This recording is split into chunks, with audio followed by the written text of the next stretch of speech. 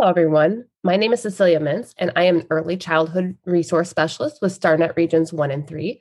Bridget Meese, who is also an early childhood resource specialist, is joining me as well. We are here with Mo Kaiser, who is going to tell us about her science center in her classroom. Mo, why don't you start by telling us a little bit about yourself professionally? Okay, I started teaching late. This is my second career, and I've been teaching for about 10 years. Currently I have a blended class in the morning of about 17, and I have a self-contained severe and profound special ed class in the afternoon with about 10 students. Right now, all my blended kids are remote, so that's been a little bit of a challenge, but we're making it work. So can you tell us a little bit about what you do with the children in science in a pre-K classroom? How do you get them engaged? And are there any stories that you have that you'd like to share with us about either the children in your classroom or the families that you work with? Sure. Really, to me, at first it was hard to have science materials, first of all, that are safe and that are engaging in the science area that the kids can go to themselves. It's hard to know, you see when you Google things, you see cool experiments, but they all have to be teacher directed. And those are always fun to do, but they're very limited in time and, you do it and it's over. So it's hard to sometimes navigate what can be in the science area that's really engaging for the kids and can be an ongoing exploration. So just finding those materials that do that. I know my kids love magnets. We have an entire bucket of magnets, and I put them in a metal bucket just because that kind of adds to the interest of, oh, look, this is sticking to the bucket and this won't come out and things like that. And they love that. We go over and show them how if you use the magnet rod and you put a ball on top of the table, it'll jiggle it around, and then they are fascinated by that. And it really, with my self-contained kids even, I'm fascinated with, we have a train that's magnetic on the either end, and it amazes me that very quickly they can figure out the polarity of the train cars. If they don't go together, they figured out I have to turn it around to make it work. And they don't understand why that is, but they know that it has to happen. And that fascinates me, that how quickly they can pick that up. And then I've just kind of, when I first started teaching, I was very much a primary color, and this is what I love, but I visited a Reggio center and became very interested in the natural materials. And so shifted my whole line of thinking to that, and then just started seeing things through those eyes. So, just walking through my backyard and seeing pine cones and being like, oh, let's pick up some of them and throw them in. And then I've even had teachers that had different kinds of pine trees in their yard. One day I would go to my mailbox and there's an envelope full of little bitty pine cones that some other teacher had ponied me, saying, oh, I thought your kids would like this in the center, just to compare them. So you can do like sequencing with big pine cone, little pine cone, things like that, and just talk about, they're all pine cones, which the kids forever call acorns, I guess.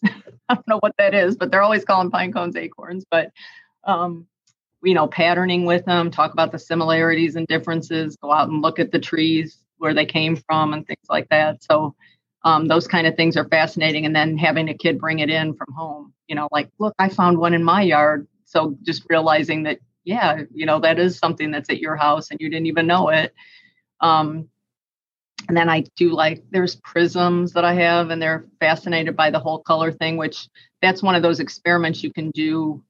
One of the first days of school, I always do a color experiment with test tubes and mixing colors and things like that, but that's very short duration. But if you put prisms in the science area, then the kids can experiment with color on their own. And there's paddles, the different paddles with colors, or they can put up, two colors at the same time and say, look, it turned into orange, so they're bringing what I demonstrated in a large group to the smaller group. So that's neat.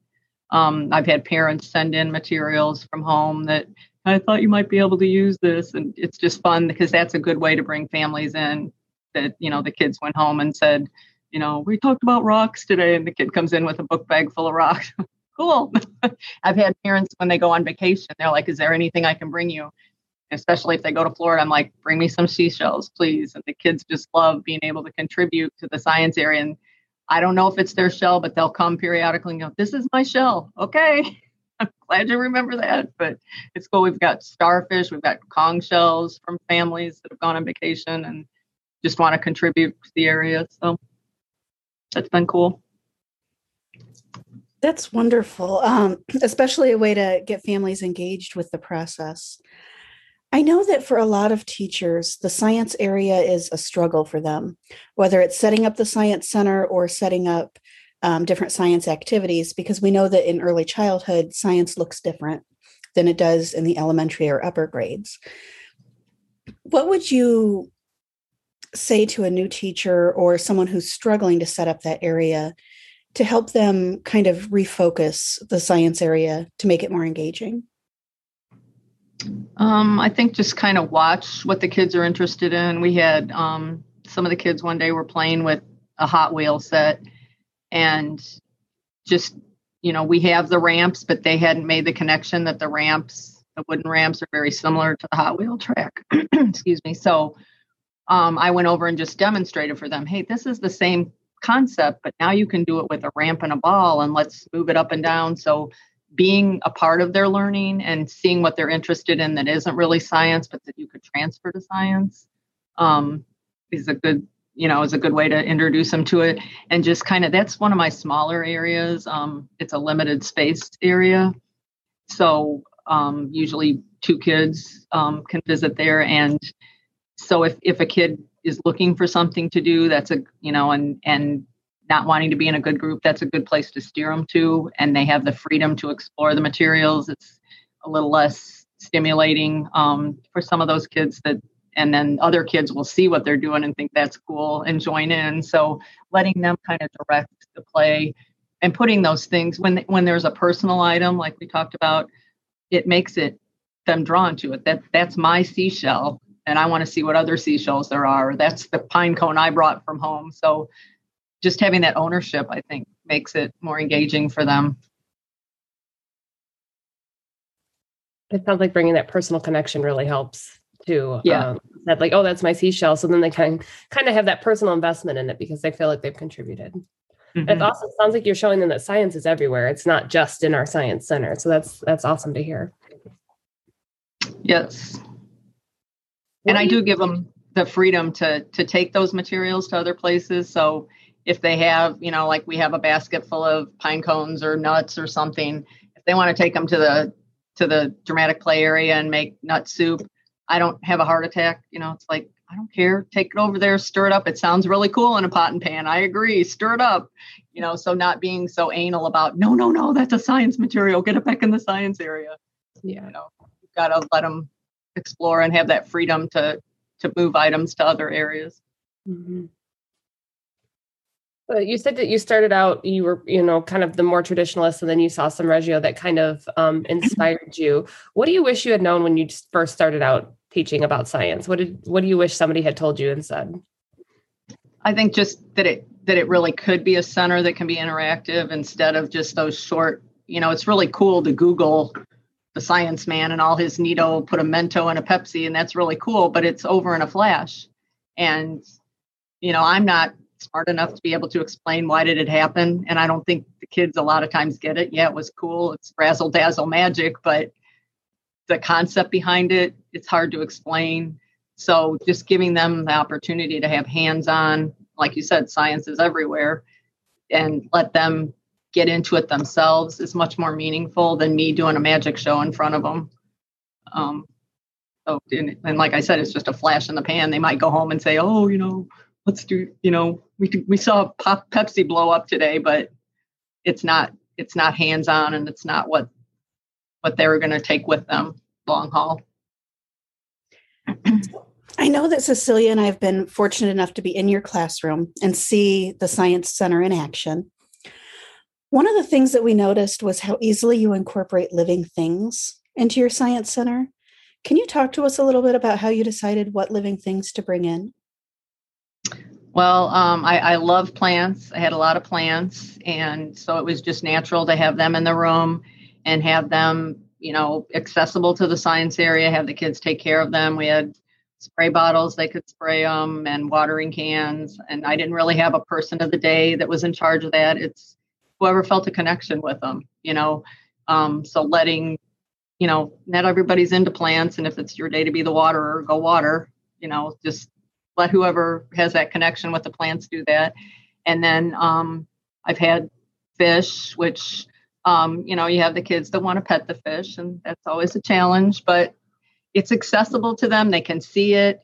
And, and the other kids know, like, they'll be like, so-and-so's getting the fish, and they'll protect the fish, and I always let the kids pick the names.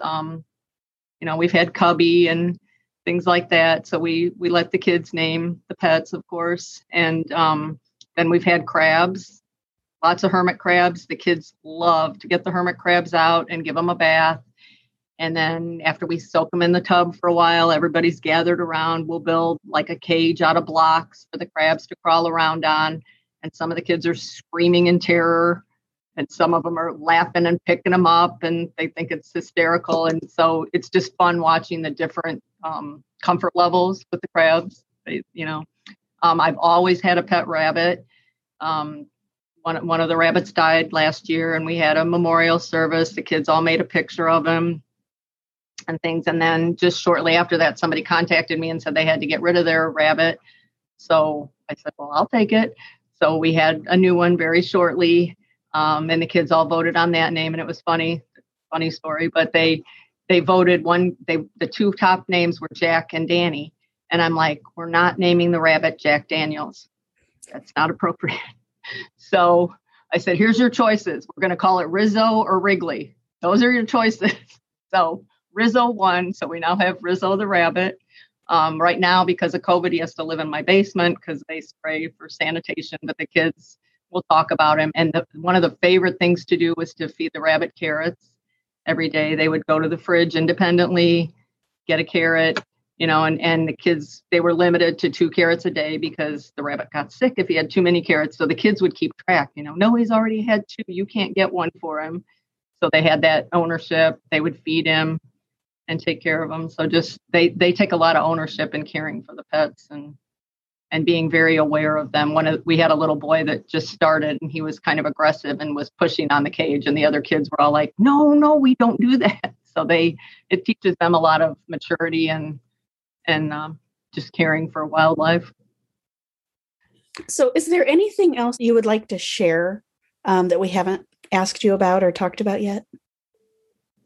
I think just having the freedom to explore. Once people kind of see that you do it, you get all kinds of donations and take them. You don't have to lay them all out at once, but it's amazing what has been given to me since people kind of know that I'm the science person. I've had people visit a farm and they come back with a handful of peacock feathers, and I'm like, cool.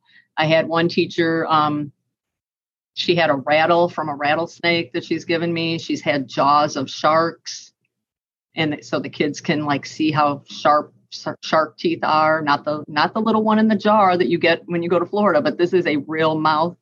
I've had teachers give me antlers that they found in their yard, skulls of different, skeletons and skulls and things. So just my room is now just, if people want science, they come here because they know I have it all. It's just a collection. I've had pelts donated. I went into a craft show once, and the guy was making things, and I just said, hey, I'm a pre-K teacher.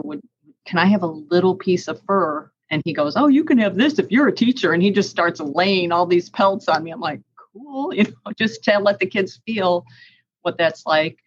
We have a very strong park district in our community, and the lady comes and brings different animals and things. They're stuffed, of course, and the kids always call her the dead animal lady because she'll bring the animals with her for them to see close up and everything. So that's always an adventure, but letting, and she doesn't let them touch, but the kids being able to pet, look, this is, a mink versus a fox, and they can see what that is, and be able to touch that. So I think once the word gets out that you are interested in science, people just start bringing stuff to you, hey, I found a pheasant feather. You want it for your room? Sure, I'll take it. So We have, all kinds of stuff. Like I said, I get pine cones in the mail, so that's pretty unusual.